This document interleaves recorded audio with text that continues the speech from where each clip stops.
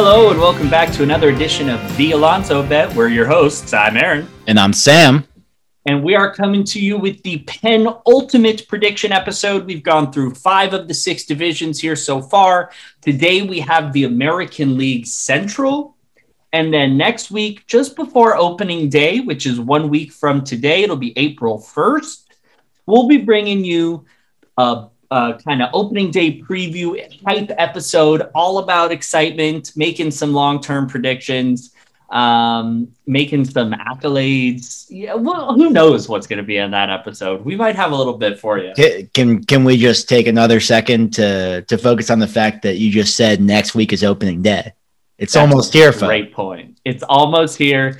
It seems like it's been a longer winter than most, even though in time it's been shorter, because we never really got our fill last season, right? Like, we got a taste of Major League Baseball. I know we played the playoffs. Like, I'm thankful for the season, no question.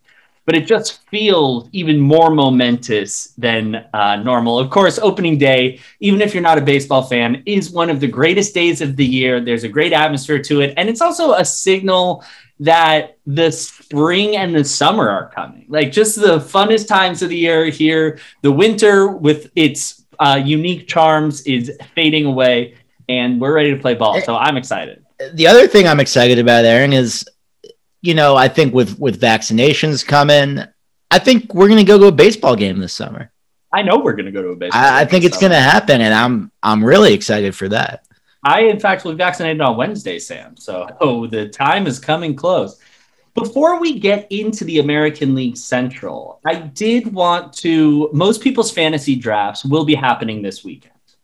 And so I did want to try and touch on one more topic. I know that I didn't really give you guys kind of a full fantasy look, but this isn't a fantasy podcast. Like, we love to talk about it. I love it, but that's not the purpose of the podcast. We talk all around baseball. So I did want to try and leave you with some parting thoughts here.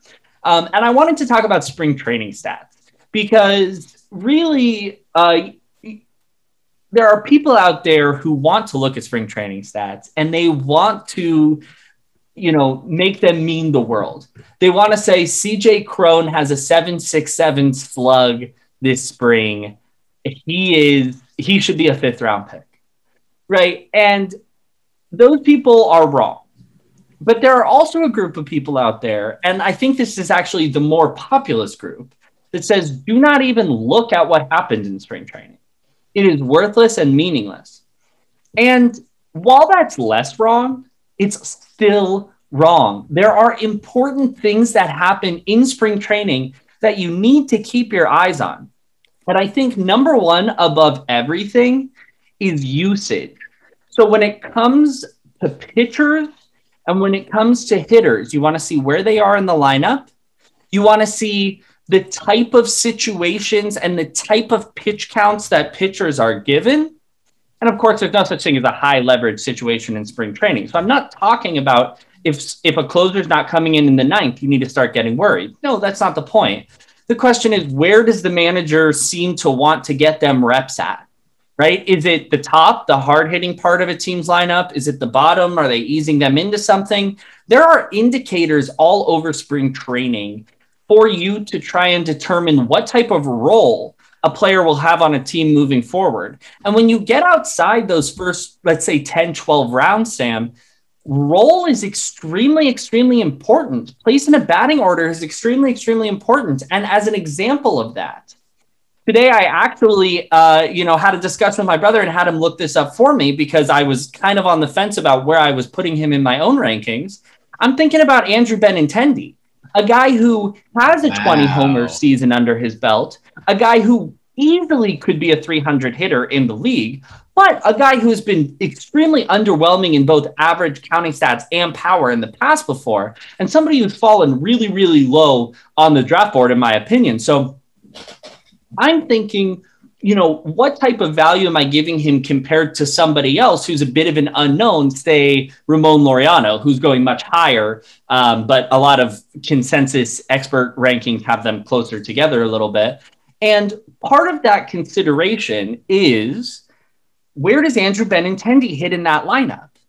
Because if Andrew Benintendi hits 8th in that Royals lineup, I feel very, very differently about it than if he hits at the top. I gotta say that would be a pretty precipitous drop for Andrew Benintendi if he's hitting 8th in the Royals lineup. That lineup is actually like low-key kind of stacked, depending on how you feel about Adalberto Mondesi. Right, but yeah, we'll get to that when we talk about the Royals. Yeah, I also understand what you're saying, but so they've been hitting him too every single game so far that he's played in the spring, and that means a lot. The other thing that means a lot is K rate and walk rate. And actually, The Ringer did an article in 2019 that looked at correlations in spring significance from 2006 to 2018.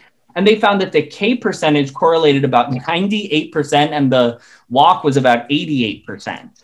That's significant. Sorry, correlated to what? To in-season performance for that season. Really? I mean, that seems like massive correlation. I mean, it doesn't surprise me that those things are going to matter. Well, I don't have confidence that their regression was up to snuff necessarily, but I do think that if you ignore the error on that coefficient, it could have come out as something like 98. Because if you think about it, and if you think about historical performance, there are a lot of guys who actually show that the one thing that they need to have down in the spring is they need to be walking. They need to be seeing the ball. And if they're swinging out of their shoes, they can't do it. I mean, it certainly doesn't surprise me that those stats would be the most important ones to look at in spring training, because I mean, we certainly know that they stabilize faster than anything else. Right. So if you're going to see a change in a hitter, or you certainly expect to see it, you certainly expect to get more signal than noise out of those stats than, say, like any contact stats. Exactly. And so when you look at Ks this spring, because of course MLB doesn't even do you the justice of turning it into a K rate. They just give you volume strikeout numbers, which could not be, there is no more meaningless stat. But just looking at rough K rates, since most of these guys have similar ABs, like obviously there's guys on here that shouldn't scare you. You know, Bobby Dahlbeck, if you're a huge Dahlbeck fan, shouldn't scare you on there. Like he's going to K, you know what type of hitter he is. You're not hoping that he turns into Ted Williams. Miguel Sano is going to K. Jorge Soler is going to K. Like those type of guys shouldn't even raise an eyebrow. But a guy who does raise an eyebrow to me, and it doesn't necessarily make me move him on my rankings, but it does make me consider, a little bit what we might get out of him this year, is Victor Robles. There's a lot of people out there who are clamoring for Victor Robles' season this season where he's extremely productive. And while that's obviously still possible, despite striking out 17 times in 16 games in spring training, I just think that it's important for him as a player to be fantasy relevant, for him to be a lot less homer happy, like a lot less free true outcome, which he. Yeah, well, because the outcomes for him are very rarely home runs. So. Well, actually, more importantly, they're also very rarely walks. Yeah. So he turns into a one true outcome player. And obviously that's a problem. And so the only guy on there that I want you guys to keep an eye on is Victor Robles. I'm not telling you don't draft him if you believe in him, whatever. But I am saying those are the type of spring training stats that I look at and I say, maybe we're not seeing the change that we need to coming into the season from this type of person. Let me add one more caveat. Don't look at spring training stats except for Pete Alonso, because that dude's locked in right now and it's going into the season. On the other hand, two guys who are at the very, very top of the walk list are two of my favorite low-value fantasy buys right now. I am targeting both of these players in my draft, and that's Aaron Hicks and Mark Canha. JD Davis, in fairness, has the same number, and so does Mauricio Dubon. Those are four guys who I love at the prices they're going in drafts right now, and to see them all walking with this level of consistency, none of them are hitting above 300, but their average means absolutely nothing to me over a 30 AB sample size. I couldn't care less. There's nothing I could care less about. But to see them walk consistently is a good sign to me. So take that for what it's worth, but don't throw spring training out altogether. The more data you have, the more of an informed decision and prediction you can make. Weight it properly. Say this is only worth a very, very small fraction of what previous performance is worth. But weight it, put it in there, think about it.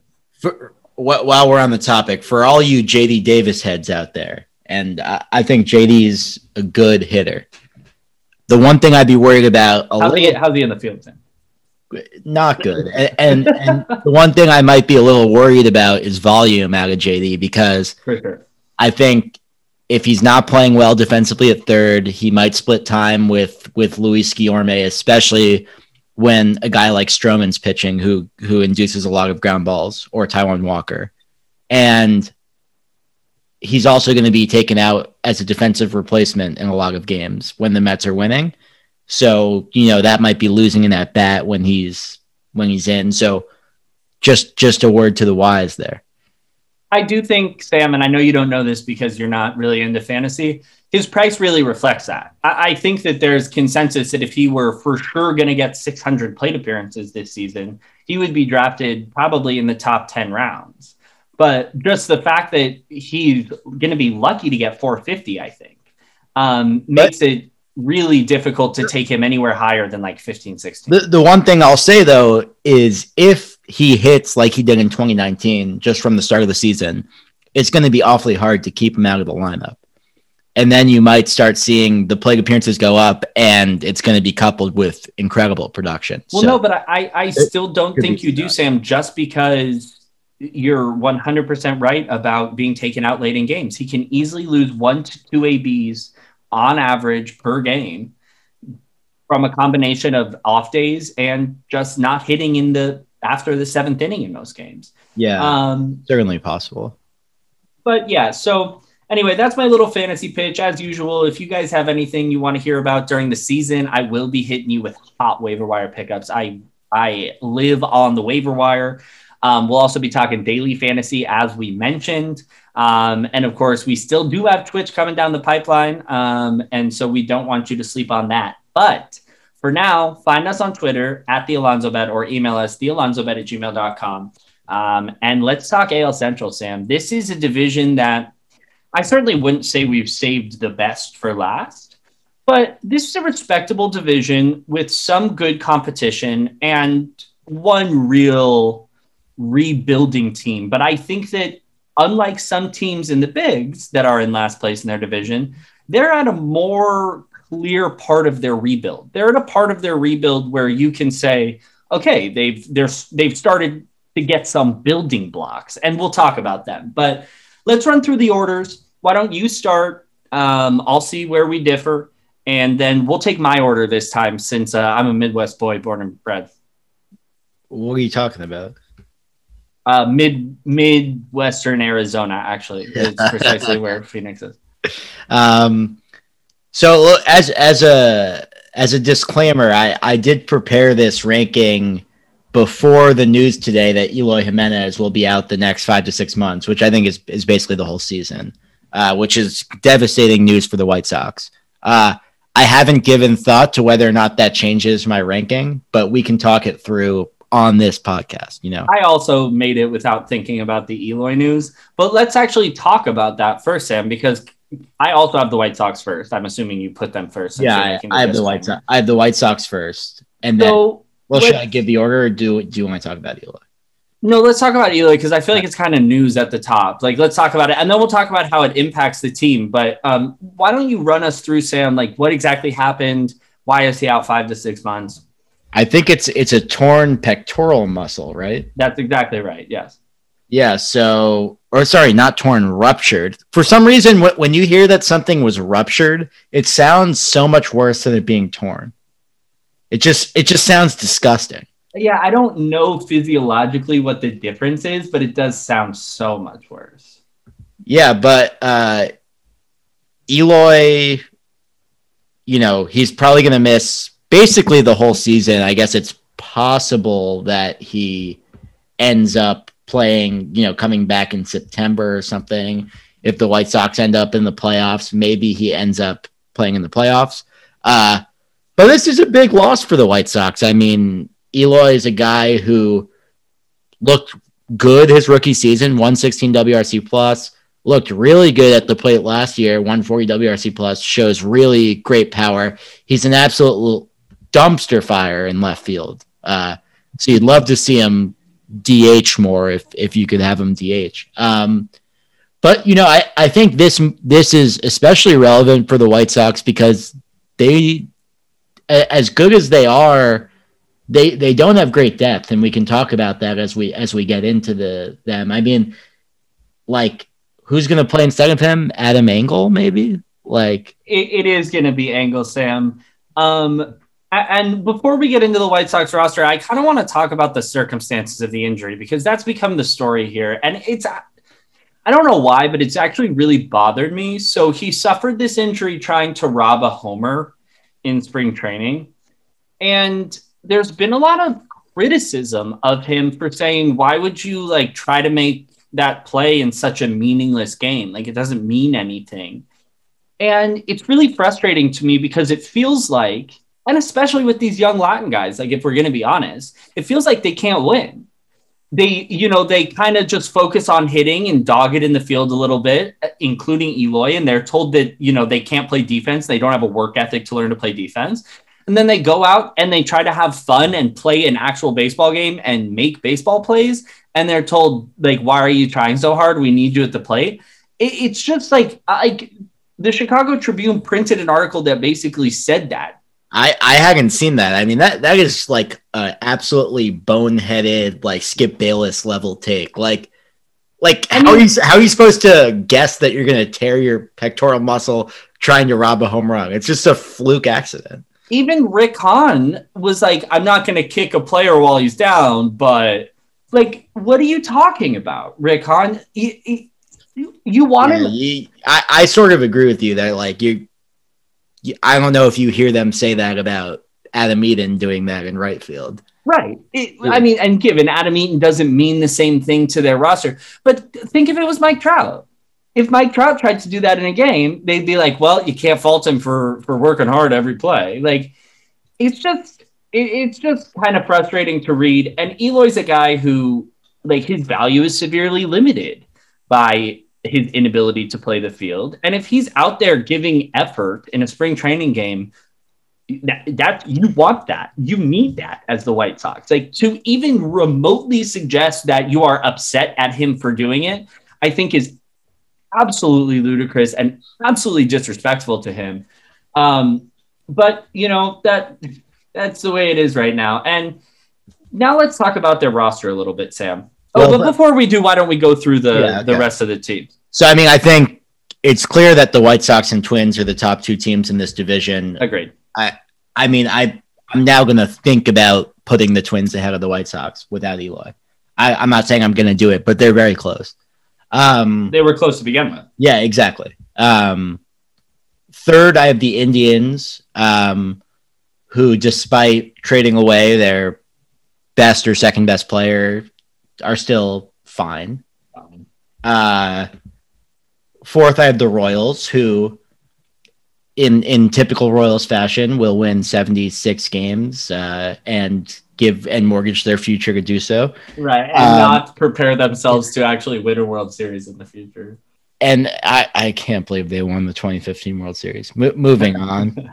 And then I have the Tigers in fifth, who you sort of referenced. But as you referenced, while the Tigers are not going to be competitive this year, they're building themselves a very bright future. But with that, let's jump back into the White Sox. So, I do want to kind of, if you're okay with it, continue on that train of talking about Eloy Jimenez really quickly. Yeah. Because you mentioned that they don't have a lot of depth. And I actually don't agree with that. The problem is the one place they lack depth is the outfield. They do have a decent amount of depth, both in pitching and in the infield. But they just do not have depth in the outfield. I mean, is Adam Engel a major league? It's Lurie Garcia, because Adam Engel actually is also injured with a hamstring thing day to day. But they'll probably end up splitting time in general. That's at least what Fangraph Depth Chart thinks. But those are both major league players. And before Eloy goes down, you say, actually, they have a decent amount of depth because you kind of sum those two to one, like, very solid backup. But now that they're thrust into a timeshare as everyday player, they have their qualities, but neither of them are good. I think the White Sox end up making a trade for another outfielder. I think they have invested too much in being contenders this year to ride with those guys every day. Yeah, you could be right, Sam. But the question is, well, here's an interesting idea. You know who's a free agent? Yasiel Puig. Yasiel Puig. Yeah. I don't know if Yasiel's ready to play baseball, and my feeling is he's not, because no major league team has even reportedly had significant interest in him that I've read about. But if he were, that's a really interesting option for them. It's not like they're upgrading too much in defense, but they weren't planning on having strong defense in the position that Eloy Jimenez was playing. And Yasiel Puig is always a threat to be a productive major league player with the bat. So, it's not a big deal, but no one else wants him. Sign him for something non-guaranteed. And if he doesn't play, sack him. It's not a big deal. Yeah. But, outside of now this hole in their lineup, I think you got to absolutely love the rest of their lineup. I mean, we're talking about the reigning AL MVP and Jose Abreu at first base. I mean, I don't think he is actually that level of player, but he's still obviously a very good hitter. Yes. Okay. No slander to him. It's just that to win the MVP at first base is not something that really happens all that. Yeah. I mean, Jose Abreu is not he's not one of the 10 best players in the American League, but he got really hot over 60 games and he won. Well, but he might be one of the 10 best hitters in the American League. I mean, he just has consistently been a machine every year of his career, basically. Yeah. I could. He's driven in 100 runs in every full season he's ever played. Yeah, I don't want to slander Jose Abreu. Jose Abreu is a good player. He's just. But yes, you're right that he's not on the short list of Mike Trout every year. Yeah. Grandal, maybe the second best catcher in baseball, maybe the best. You could argue.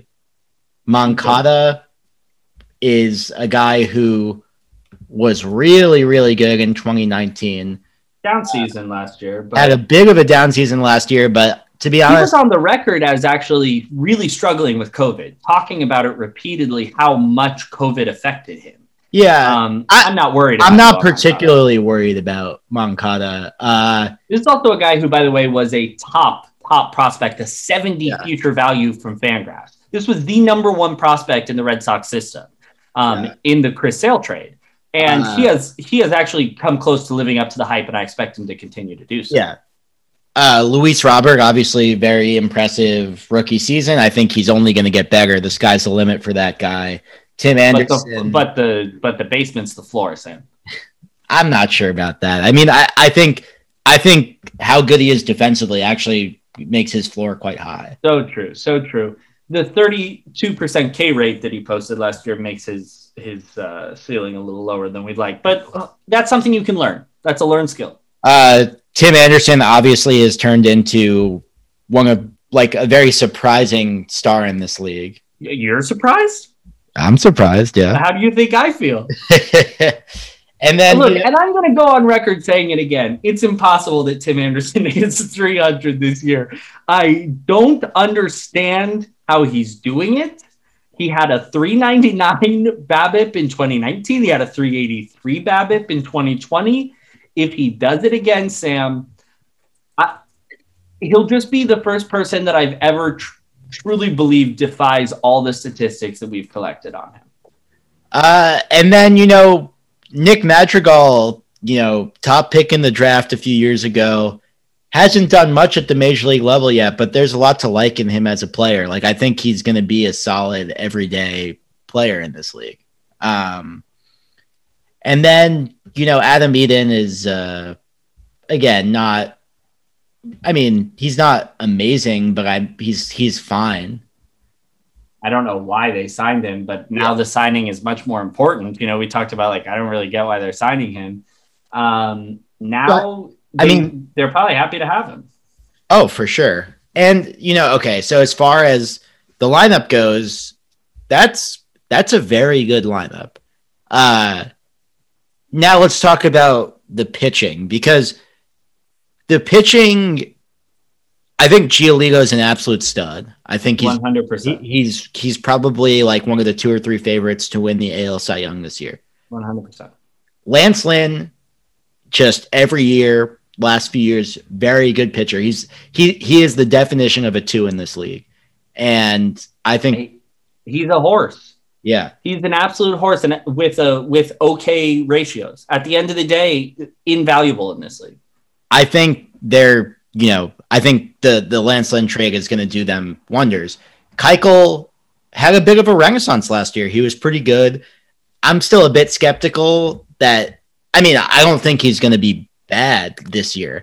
I'm skeptical he's more than like a 3 or 4, but he's the least of their worries. Keuchel's a good pitcher. Yeah, the thing with Keuchel is, like, Sam, his floor is a 4 ERA, right? Like, ever since he became good, basically his whole career, besides his 24 and age 25 seasons, he's just been super, super reliable to push 200 innings with really good ratios because he keeps the ball in the yard. Yeah. So those 3 guys are nice. Like, that's a good top 3 in your rotation. After them, I think it does get a little thin, and there's a lot of high upside guys. Yeah. Oh, yeah. But there's no one that you necessarily are very, like, you're going to pencil them in for 150 good innings. And I mean, that's the case for a lot of good teams. It's hard to find good 4th and 5th starters. That's why they're 4th and 5th starters. But, let's talk about some of these guys.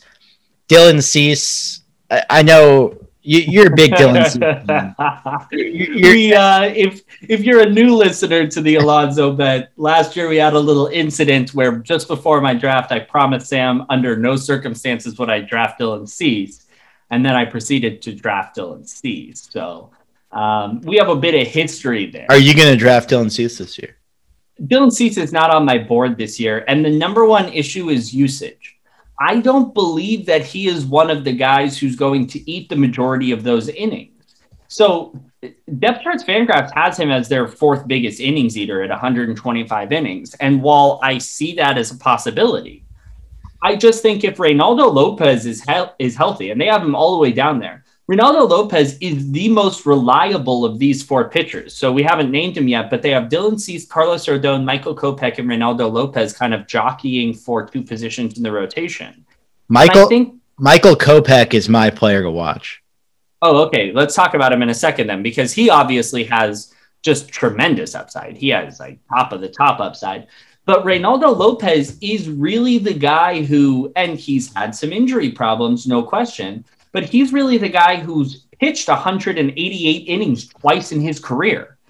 To suggest that there's anybody more likely to eat the majority of those innings is insane. In 2018, he pitched 188 innings and had a 3.9 ERA. Like, if they get that out of a 4 or a 5 spot, they're going to be thrilled. I'm very confused. How did Reynaldo Lopez have a 2.3 WAR in 2019 with a 5.04 FIP? I mean, maybe 184 innings with low strikeout and high walk rates. You ask a great question, Sam. I mean, maybe like, is the White Sox park a really good hitter's park? Yeah, it's pretty good. That's the only explanation that some park adjustment is getting him to league average pitching to a 5 FIP. That's a bit puzzling to me. Yeah. And his FIP has never been good. Even in the 3.91 season, his FIP was 4.5. Last year was 7.63, and I think people are giving up on him, but it's a 26 inning sample size. I would honestly, I wish I could bet this on some site. I would put him over 130 innings, almost guaranteed, even though Depth Charts has him at 40. They have him at 46 innings. Yeah, so the guy I'm most interested in this rotation is Michael Kopech, because he was considered an absolute stud when he came over it was in the Chris Sale trade, right? It was, yeah. A lot. Wow. I mean, has there ever been a return as big as Moncada and Kopech in terms of like prospects? Like that's pretty insane. Yeah, it was a huge return. I mean, it was groundbreaking at the time. Yeah. Obviously, he went down with Tommy John, and he's just now working his way back. But the talent is there. He's got a really good fastball, really high fastball spin rate, 98th percentile when he came up in 2018. Has a good mix of breaking pitches. So like Aaron said, the sky's the limit with this guy if he can put it together coming back from injury. And I think if he can turn into the type of pitcher that he was billed to be as a prospect, that changes this White Sox rotation a lot, because then they're 4 deep and they can do a little mixing at 5. I'm still not sold on Carlos Rodon as a starter. I think he needs a third pitch. But I don't think he's. But I mean, I don't think he's got a shot. Really. I mean, at some point, why not just? I think you've mentioned this idea before. Like, why not try to turn him into a relief ace? There's literally no. He's like, he could be Carlos Martinez in the bullpen. It makes absolutely no sense. But the bullpen, I actually really like the White Sox bullpen. I think it's really good. It's a really interesting mishmash of. I don't want to say nobody's outside of Liam Hendricks, but guys that you just never think of. They never come to your mind, but they all perform. Aaron Bummer, Evan Marshall, Garrett Crochet, Jace Fry. All guys who have... Garrett Crochet throws absolute gas for all you guys that didn't catch him sort of come up last season. Garrett Crochet is sick. Yeah. But, Sam, I do want to talk about Kopech for a sec, because... my player to watch is the more interesting prospect on the White Sox roster, Andrew Vaughn. And before I get to him, I do want to discuss Kopech, because while the sky's the limit for Kopech, I think the question right now is not skill or even polish, although there is a polish question. But that's something I think the White Sox could live with, considering their other options at even, let's just say, 5. The question with Kopech is like dedication. He got really weird in the middle of his Tommy John and like started talking about how like he didn't really know if he wanted to play baseball. He opted out of last season altogether just for the sake of opting out. And I'm not faulting him for that, right? Like, I think it's super important that you like have a good relationship with your work life in general. And for baseball players, that can be super hard.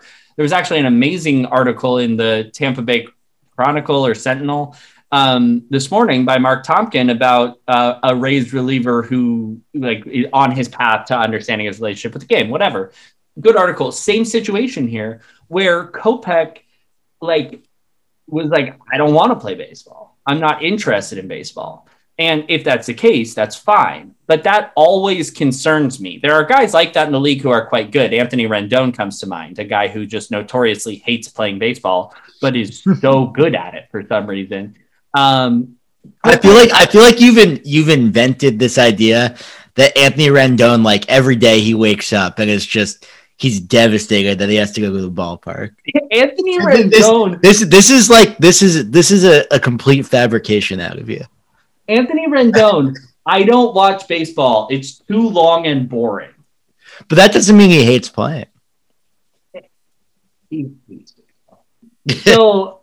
Michael Kopech, not on that level, but there are questions about it. And that's, I think, going to be the difference maker. If this is the season, and that's so volatile, like it's so powerful, but if this is the season that Kopech is like, I'm here to play ball, and he plays up to his skill level, that's a game changer for the White Sox and makes the discussion with the Twins totally null and void. But let's talk about the other guy who he's in. He's in it to win it right now. And he has already been named to the opening day roster before the Jimenez injury.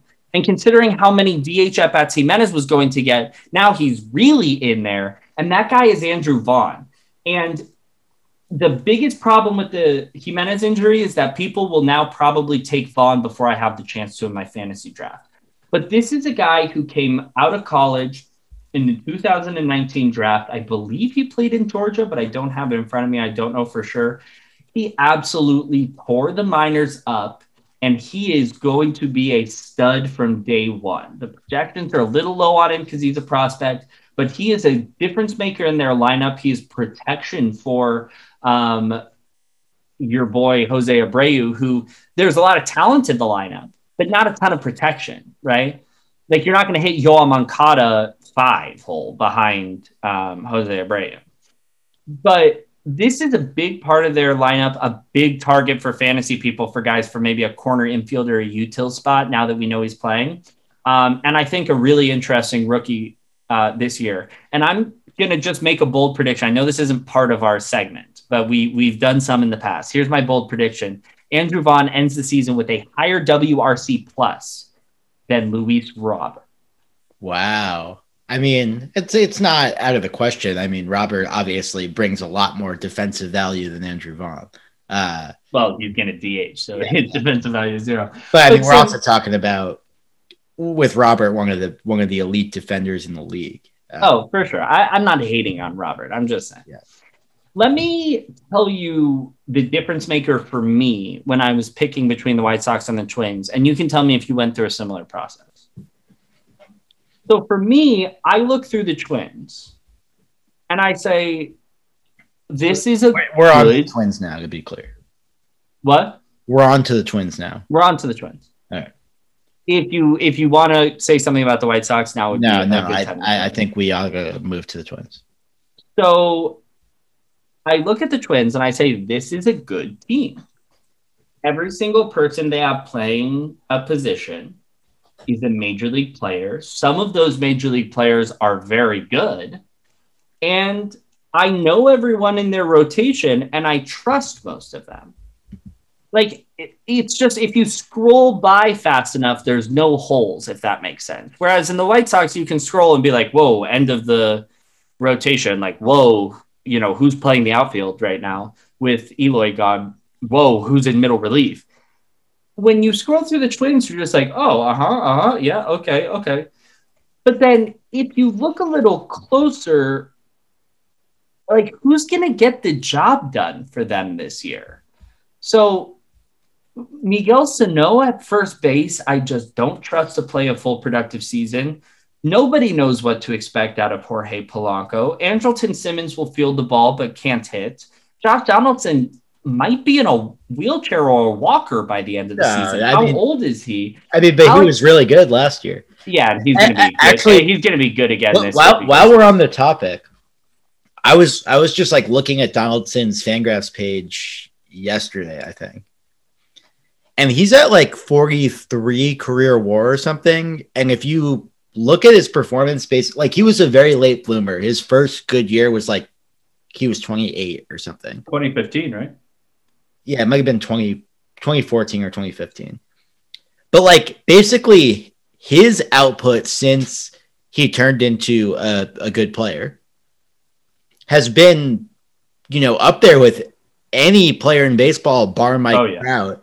Oh, yeah. And the way he's aging, like outside of that 1 year he was injured, I think 2018, when he got traded. He's gone back to mashing, and he's not the same like defensive ace that he was when he was younger. He was sick in the field when he was younger. He's still mashing. If he ages gracefully and has like 3 or 4 more good seasons, like, can we talk about a borderline Hall of Fame case for him? No, he's already a borderline Hall of Fame case. I don't know. Like the fact that he it's only 7 years is the thing. Yeah, but that's why he's a borderline. There's guys in the Hall with much less than 42 WAR in their career. Here's the problem for him in the Hall of Fame and why I don't think he'll ever get in, despite the fact that he has been so good. And you're right, Sam. He's 35 years old. He's going to age gracefully, I believe, way more gracefully than guys like Pujols. But no offense to Pujols, who's an amazing, he's the machine, but you know what I mean. There's just no way you can think at age 38 he's going to put up a 130 WRC plus. Well, what about his teammate, Nelson Cruz? They're totally different players. No, I know. But let's talk about Nelson Cruz now. Let's talk about Nelson Cruz, because this is a guy who every year somebody says, you can't buy Nelson Cruz this year. He's gonna be 41 before the season ends this season. Well, let me tell you, he was 40 before the season ended last season and at a 164 WRC plus. He was 39 before the full 2019 season ended, and he had a 163 WRC plus. This is a guy who hasn't dipped below 145 since 2015. He's insane. He's just it's beyond reason, and it's almost like he keeps getting better. He does. Yeah. 164 is the second best year or 163 was the second best year of his career in 2019. How's your boy Byron Buxton going to look this year? MVP. It's so funny you say that because I was again talking with my brother about fantasy today, and we were like talking about high risk players, and he's like, "Well, you can always take Byron Buxton. Like his ceiling's insane." And I was like, "I will never have Byron Buxton on my team again." Am I going to be sad if somebody gets his good year? You can't quit Byron Buxton. I know you can. His price this year is like fairly high. He's going in the top 200 picks this year. And like, obviously I get why. He's one of the few players in the league who legitimately could steal 35 bases if he played a full season. But he's literally played 140 games one time. He's never played more than 100 games any other season in his career. He's just one of those guys, and it's so unfortunate, but he's just one of those guys who's always going to be injured. So that's actually part of my consideration when I look at the Twins. I say they have Byron Buxton slotted for the highest WAR on the team. I don't believe Byron Buxton will have 588 plate appearances this season. I just don't think they can do it. And so that lineup starts to look actually pretty thin. Sure, there's plenty of power, but there's actually not a lot of oomph in the lineup. And then when you move on to the pitching, Kenta Maeda is one of the three most underrated pitchers in baseball. Jose Barrios is really good last year. He's not just really good last year. He's always been good. But he took a step last year. Like he went from... I mean, it's the first year that he ever like pitched a normal full workload since he first came into the league. When he was that's his best season. Like he needs that, I think. And Jose Barrios, a guy who's an absolute horse. He's going to have his ups and downs, no doubt, but he's a very good pitcher. But then, Michael Pineda, J.A. Happ, Matt Shoemaker? Yeah. What's going on? Losing Odorizzi did not help. No. Yeah. I mean, I think that was honestly the big difference between these teams for me. I think the White Sox lineup is maybe slightly better, but I think they're about even, especially with Jimenez now out. But I like the White Sox starting rotation more, and I definitely like their bullpen more.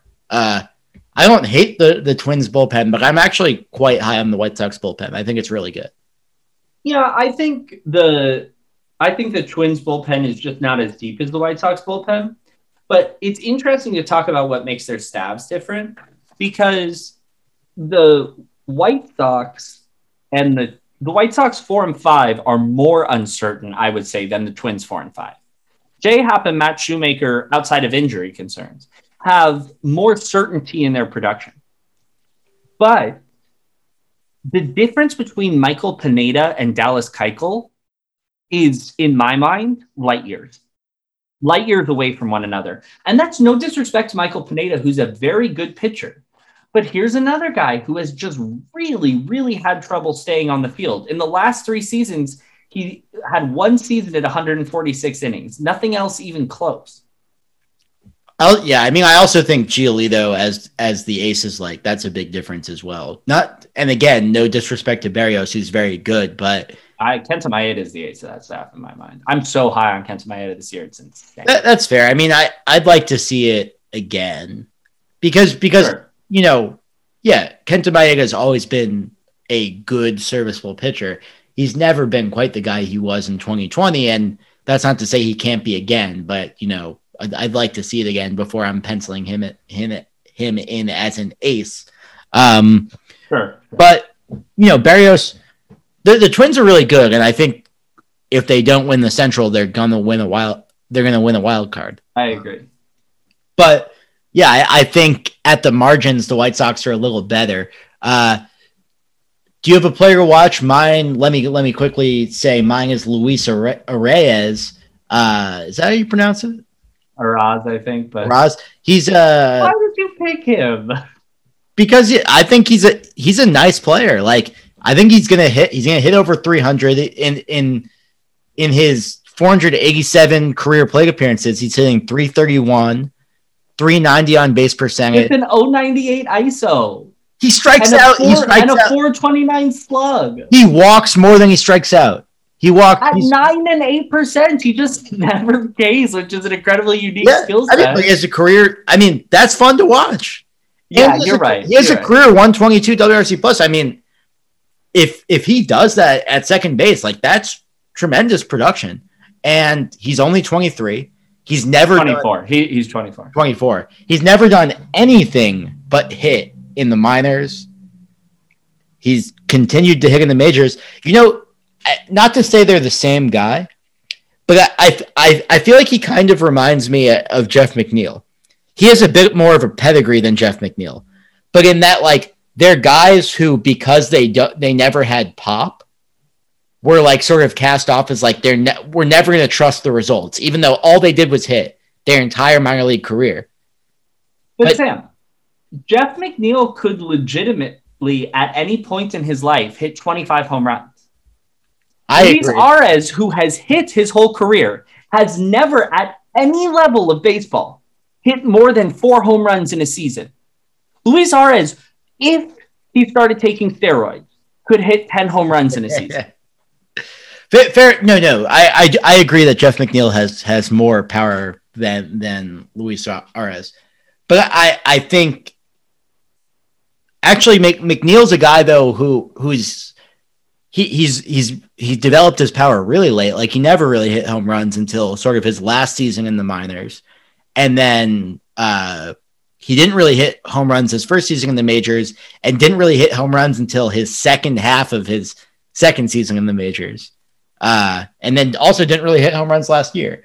I think McNeil's a guy who it's very much an approach thing when it comes to his power. Like if he wants to try to hit home runs, he'll hit them.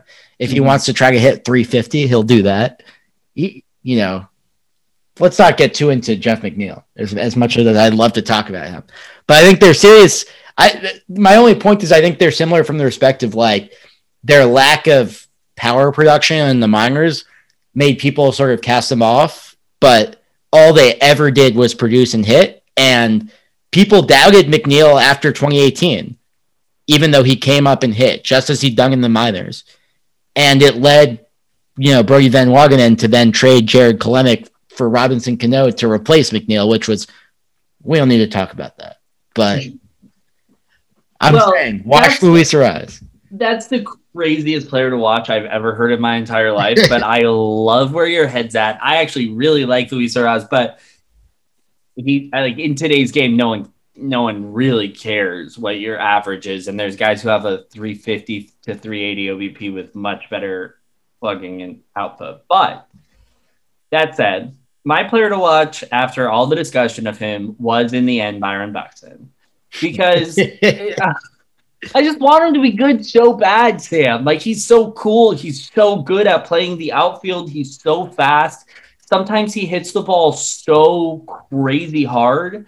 And, like, can we just get a full season out of you?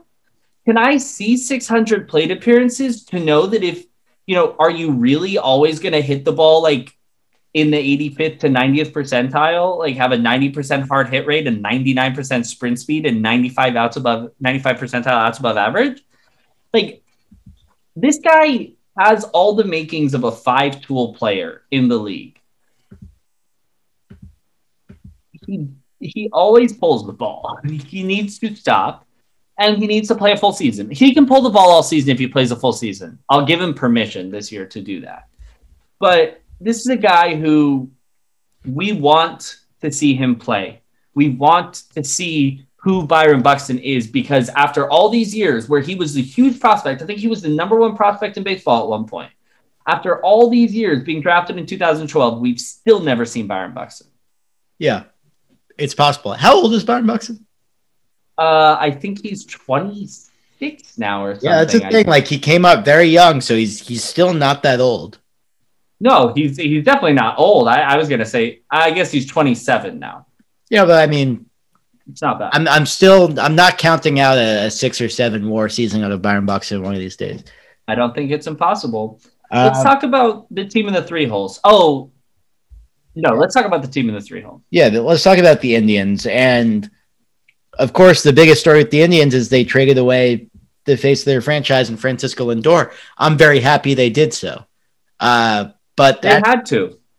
Yeah, and let's talk about what they got back. They got back Andres Jimenez and Ahmed Rosario. They are my two players to watch for the Indians. And because you didn't get to talk about the Mets enough in the NL East preview. Yeah, exactly. But they traded away Lindor. They weren't going to re-sign him. Jimenez and Rosario are both controllable up the middle pieces.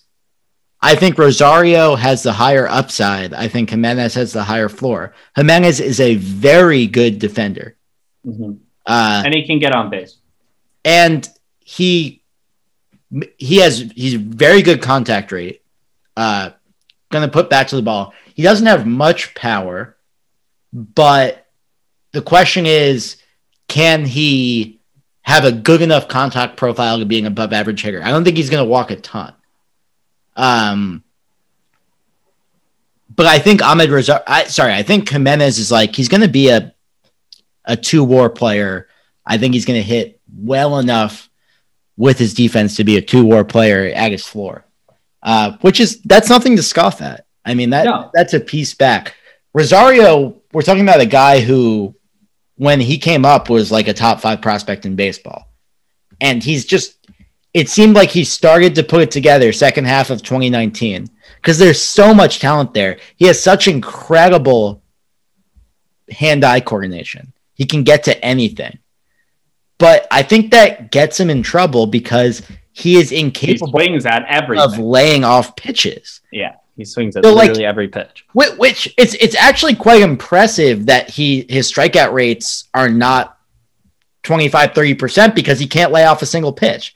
I think it speaks to how good That's definitely one way to look at it. Yeah, I think it speaks to how good his hand-eye coordination is. And he's a guy who he's got quick hands. He can turn on a ball that's inside, but a 3% walk rate, it's not going to cut it, especially when you're not hitting for more power when you put the ball in play. So I think he's ironed out the defense a little bit. He looked really bad at short, but I think he's ironed it out. I think he can be an average defensive shortstop. Just in time for Cleveland to move him to center field. Yeah, maybe. And he's got close to elite sprint speed as well. The talent is all there for Ahmed Rosario. It's going to take a huge change of approach at the plate. Do I think he's capable of it? I honestly don't know, but he's still 25. The pedigree's there. I think he's got a 4-WAR season in him. I'm not saying it's going to happen, but it's in him. And Sam, well, I think those are interesting players to watch. Continuing a trend here. I'm trying to give Cleveland fans something to grab onto after they traded away Lindor. Okay, well, their lineup is not the place they want to be grabbing onto. And this is my weakness for the Indians. This is why they're not in the same tier as those other two teams. Because, oh my God, is their lineup bad? Especially because they still think they're going to play Jake Bauers. Jake Bauers is not a major league player. He is so bad and has been so bad ever since he came up to the big leagues. I do not know what they are doing still thinking they're going to play him. Then they have Cesar Hernandez, who's whatever at second base. Andres Jimenez at shortstop, who Sam just profiled in detail. Obviously, Jose Ramirez is a great player. Who was robbed of the MVP last season, to be clear. Eddie Rosario, Oscar Mercado, and Josh Naylor in the outfield? Is that an outfield? What is that? Here's the sad part is that Eddie Rosario is the best outfielder they've had in 5 years. In 5 years? And that includes the World Series team. So, take that with a grain of salt, but oh my God, their lineup is so bad. They're saving grace, and the reason why, if they somehow upset one of these two teams, it wouldn't even be that insane, is because Cleveland churns out pitchers out of nowhere too. They Terry Francona just spits his fake tobacco juice onto the dirt, and a pitcher starts to grow out of the dirt. And that's how they got Shane Bieber. That's how they got Zach Plesac. That's how they got Aaron Savale. That's how they got Cal Quantrill. Their team is almost entirely players exactly like that, with the one exception of Tristan McKenzie, who's an absolute stud but had pedigree coming up. I love their rotation. It's so young and so crafty. Yeah, they have Bieber, obviously. Bieber obviously is the second best pitcher in the American League. You could argue that he's the best pitcher in the American League, I mean, but in 2020, he unarguably was the best pitcher in the American League. I still exactly. think it's Cole, but And people are high on Plesac. I'm actually really high on Aaron Savale. All of Aaron Savale's underlying metrics are just so good. They are tantalizing, I would say. And Tristan McKenzie, huge upside. Everybody likes Zach Plesac, son of Dan Plesac on MLB Network. And then Logan Allen, Cal Quantrill, Adam Plutkold to fill the 5 spot. This is actually the most complete rotation in the division. Yeah. I mean, That's the best pitcher in the division. I actually think the White Sox and the Twins are both like they're more proven at 2 and 3. They certainly have pitchers who've been pitching for longer there, and Lance Lynn's the best 2 in the league, no question about that. But they have pitchers that are more experienced there. I guess Jose Barrios or Kenta Maeda, either way. But I don't know. I think so. If you take out the 2, they're better at 3, 4, 5 than any other team in the league. In the division, I apologize. Yeah, I think that's probably true. So they have it at the 1, they lose it at the 2, but then they win it at 3, 4, 5, which means they have the most complete rotation in the division. And you know who's just awesome? James Karinchak. Okay. I'm glad you said that. Let me just say one quick thing on James Karinchak. Don't draft him. Whatever you do, don't draft him at the price he's going at. He's getting drafted like he is a lock to be the Indians' closer this year. He's not. The Indians do not do that, with the exception of Brad Hand that one season. James Karinchak, amazing. Obviously, you're salivating at that 15 Ks per 9 ratio that he's got going. He's so sick. But their bullpen is stacked. Nick Wickren, Emmanuel Class, Phil Matone, Brian Shaw, all guys who can close, have closed. And James Karinchak does have a 6 walk rate. If he gets shaky, he will not hold that spot down. Will he end up with the most saves on the team? Maybe. But he is getting drafted as the 3rd closer off the board right now. He is not worth that price, people. Do not pay it. Thanks for coming to my TED Talk. Yeah, so I mean, I think you nail it on the head with the Indians. It's like you're never going to doubt that the Indians are going to pitch well. There's magic in the water there. They know how to develop pitchers, and every pitcher always just somehow turns into a star, even though you don't expect it. And you keep thinking it's going to stop happening, and it never stops happening. Exactly. But yeah, the lineup's brutal. Obviously, outside of Jose Ramirez, who I think is the 2nd best player in the American League. And my player to watch, Sam, just before we move on, because I feel like we've kind of exhausted them. I do want to talk just a little bit more in depth about Aaron Savale, because I don't want you guys to think that I'm just coming out of nowhere here. So Aaron Savale, relatively pedestrian career, not super heralded as a prospect, pitched well in the minors, struggled like all pitchers. But here's the big thing for Savale. He has impeccable command. He's 89th percentile in walk rate, and his command plus ranking is like 130. It's very good. And he's not a guy who, he's a soft throwing command artist. Sure, his fastball is about 92, which is below league average for sure. His cutter's 87, below league average. That's fine. But he throws 6 pitches, Sam. His fastball is his least thrown pitch. He controls them all extremely well. He tunnels them all extremely well. He has limited hard contact extremely well his whole career. He has so many signs that even just a small step forward would make him an extremely reliable, extremely successful pitcher. And it all starts with that command. And so I am a huge believer in Aaron Savale this season. Is this going to be it? Who knows? He's 25. Pitchers these days are breaking out at 29, 30, 31. He could legitimately be 4 years away from hitting his peak. But, oh my God, are all the tools there to be a very, very successful pitcher, despite some of the seeming lack of stuff. He's got a lot of movement. He's got a lot of spin. So big on Aaron Savale. Obviously, that would be a huge boon to their rotation. Let's talk about number 4 now that we've gone through kind of the cream of the crop, and that's the Royals. Man, I feel like we talked about them all the time. There's not really much to say here, in my opinion, Sam. They have a real roster.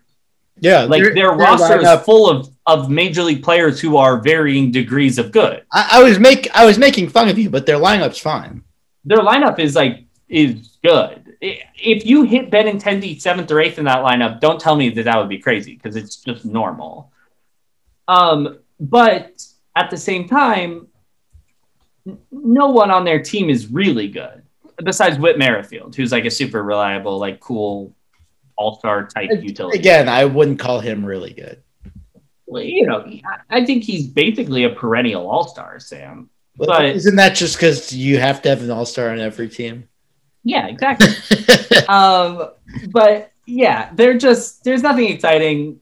I mean, not that there's nothing exciting because they do have a lot of young players that are cool, but there's nothing that signals they have a shot to make a run at the division or even a wild card. There's nothing in the minors that signals, oh, they're set up. Like they're going to replace these aging vets with emerging superstars in 2 years. No, they've done the worst of both worlds. Will finish 4th for like the 5th year in a row and will not be in a better position to win the division next year. So I'm a little disappointed. I did just realize they think Irvin Santana is going to pitch a lot of innings this year. And let me tell you, oh man, that's really something. I haven't seen Irvin Santana in years. Their starting rotation is not good. I mean, Mike Minor's pretty good. He's a major league pitcher. People are like excited about Brad Keller, I guess. I'm not really sure why. I don't really understand what about Irvin Santana's 9.45 ERA last season you are not excited about. No, Brad Keller, I said. Yeah, you said you were excited for Brad Keller, and that's fine. I said people are excited about Brad Keller. I'm not sure why I was saying. Well, come on. I mean, you've got to give Brad Keller some credit. He's definitely flashed like some major league talent. In his rookie season, he had a 3.5 FIP, and last year he had a 3.4 FIP. He's not going to strike guys out. He's not going to blow your socks off. He's going to walk some guys. But at the end of the day, like, he's a pretty solid ground ball pitcher. He does keep the ball on the ground, which is certainly a valuable skill, especially in today's game where ball's in the air. And he's 25 years old, 6'5", 230, like with 4 pitches. Brad Keller is fine. I think Brad Keller has like a very kind of clear trajectory for a career in front of him, and good for him. I think he'll pitch in the league for 7-8 more years. Yeah, I don't disagree with that. I think he has a very limited upside. Well, no doubt about that. His K rate's like 6 per 9. Yeah. I don't know. I gotta say, if I was a Royals fan, I would not be excited about the direction of this team. And I say that I'd be kind of mad because what are you doing? What are we doing? I think they get a pass because they lucked into a World Series in 2015. But they're not a well-run organization. They develop players fairly well, so.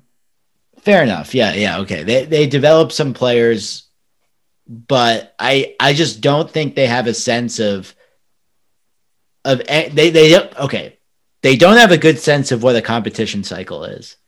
And they've done an incredibly poor job of pivoting from their core roster that, made it to back-to-back World Series despite not deserving to win in 2015. Let me put it this way, though, Sam. When I think of a truly poorly run organization, say the Pirates, the Royals will win a World Series before the Pirates do so. Like, they could still pivot from where they are right now. They have so many guys under such long team control. They won't, because I understand that Dayton Moore believes that the Kansas City area deserves a competitive team every year, whatever that means. Like, this is not a whole lot more competitive than selling Jorge Soler at his peak and winning 4 less games next season, right? But like, I think it's maybe not totally fair to call them a poorly run organization, but I understand what you're saying. They don't optimize their organizational tactics in a way that lets them compete seriously on a regular basis in today's game for their market size. But it's not even like they're like, oh, we don't have much of a core, but we're going to make a run at a star. It's that they continue to make like sort of these medium moves, which are not actually signing star players, but signing like washed up stars who are like still okay, but are not going to move the needle to make them close to competing for either the division or the wild card. Yeah, fair enough. But you could argue that signing one star, like if you take away Benintendi, Carlos Santana, and Mike Minor from this team, but you add Mookie Betts, like I don't really think they're that much better of a team. Yeah, that's fair.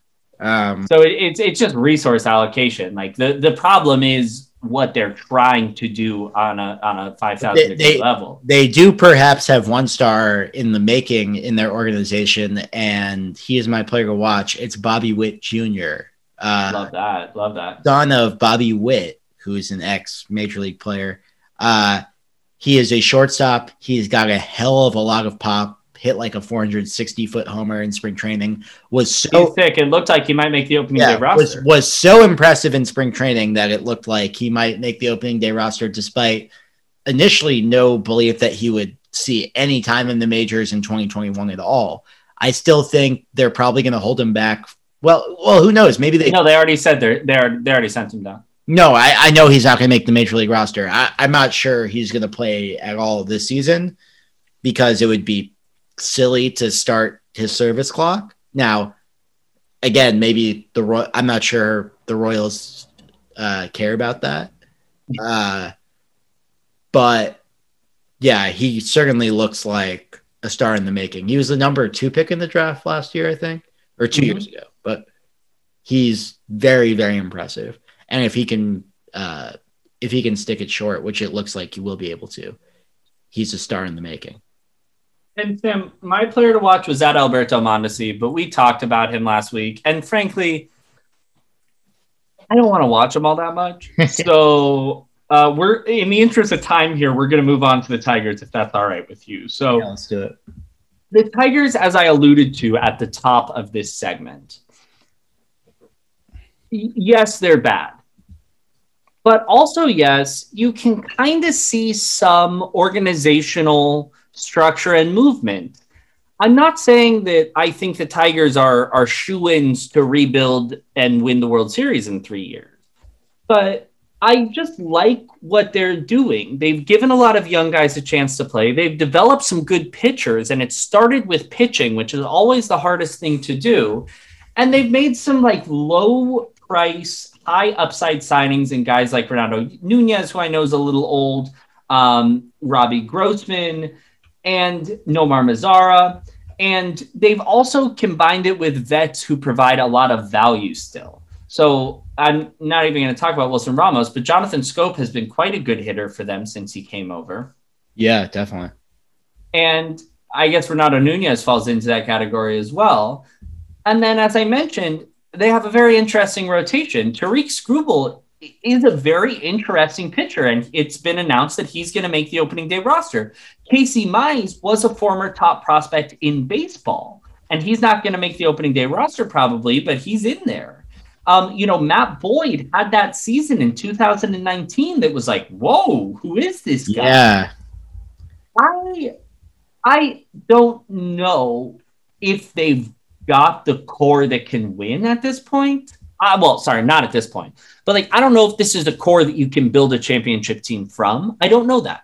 But at least you can see, in contrast to the Royals, right, where they've got all these random free agents that somehow amalgamate to a full team.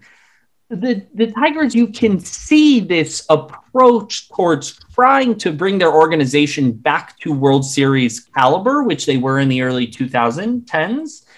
And I appreciate it. I am interested in them as a team. As I mentioned, I'm interested in Tariq Skubal. I'm interested in Matt Boyd. I'm interested in Jaimer Candelario.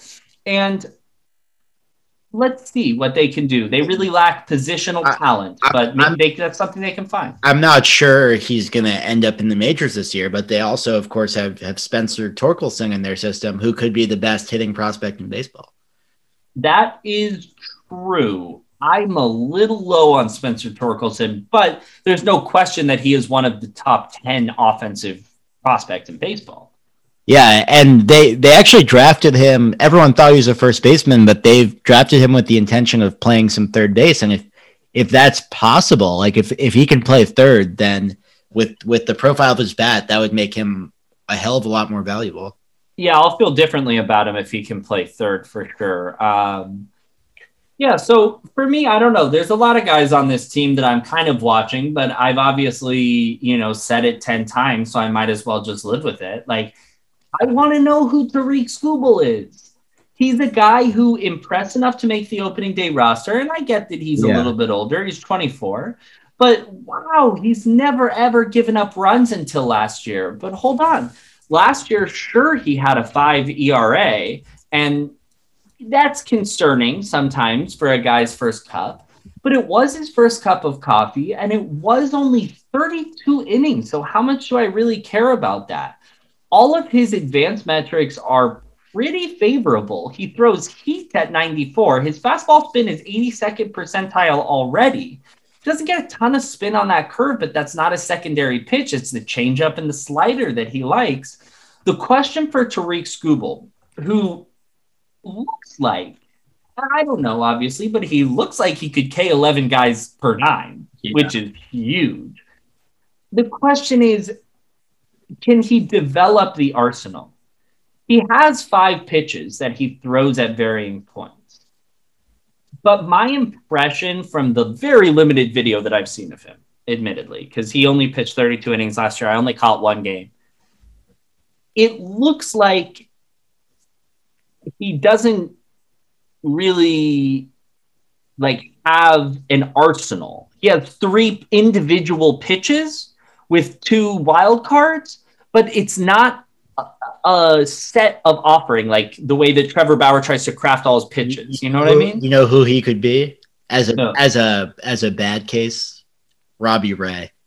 That's because you're looking at pitchers similar to Tariq Skubal based on velocity and movement. I swear to God, I'm not looking at that. Oh, on Baseball Savant, the number 1 guy similar to velocity and movement to Tariq Skubal is Robbie Ray. That's an incredible call for you. But yeah, I mean, I like him. I'm curious to see what he does. Is there a guy on this team that you're really kind of? I mean, I considered Skubal for my player to watch. I ended up taking Casey Mize, who's sort of their other big pitching prospect. Mize, of course, has one of, if not the best splitters in the game. There's some worry about his injury history. I think he's dealing with some shoulder issues now. You know a lot of guys who throw a splitter reliably who are not injured? Yeah, it's a good point, but when he's healthy, the splitter is, I mean, it's one of the best pitchers in baseball, or it has the potential to be that.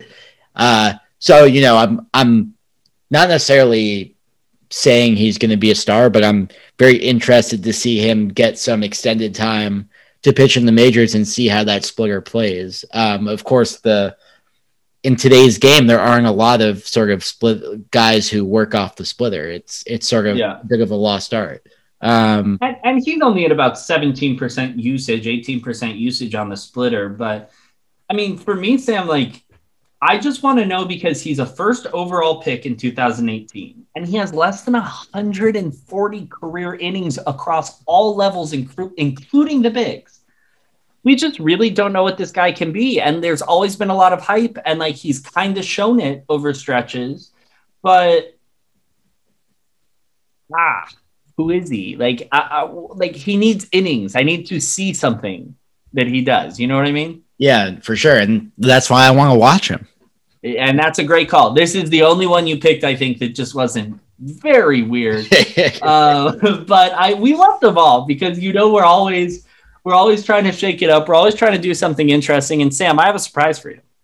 What, that you didn't forget over-unders? I did forget about over-unders. I was going to lead you into that, and so why don't you read them off for us? All right. White Sox 90.5. I mean, they got to be over. Yeah, I'm also going over. Twins 88.5. They also have to be over. I'm also going over. Indians 81.5.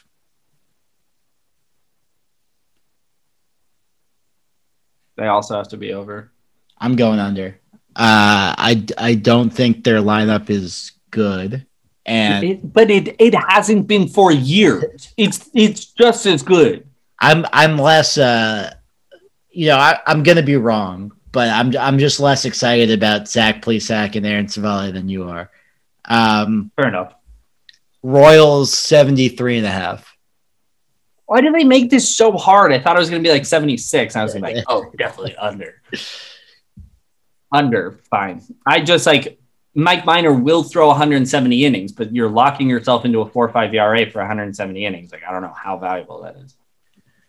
Yeah, I'm going to go under as well.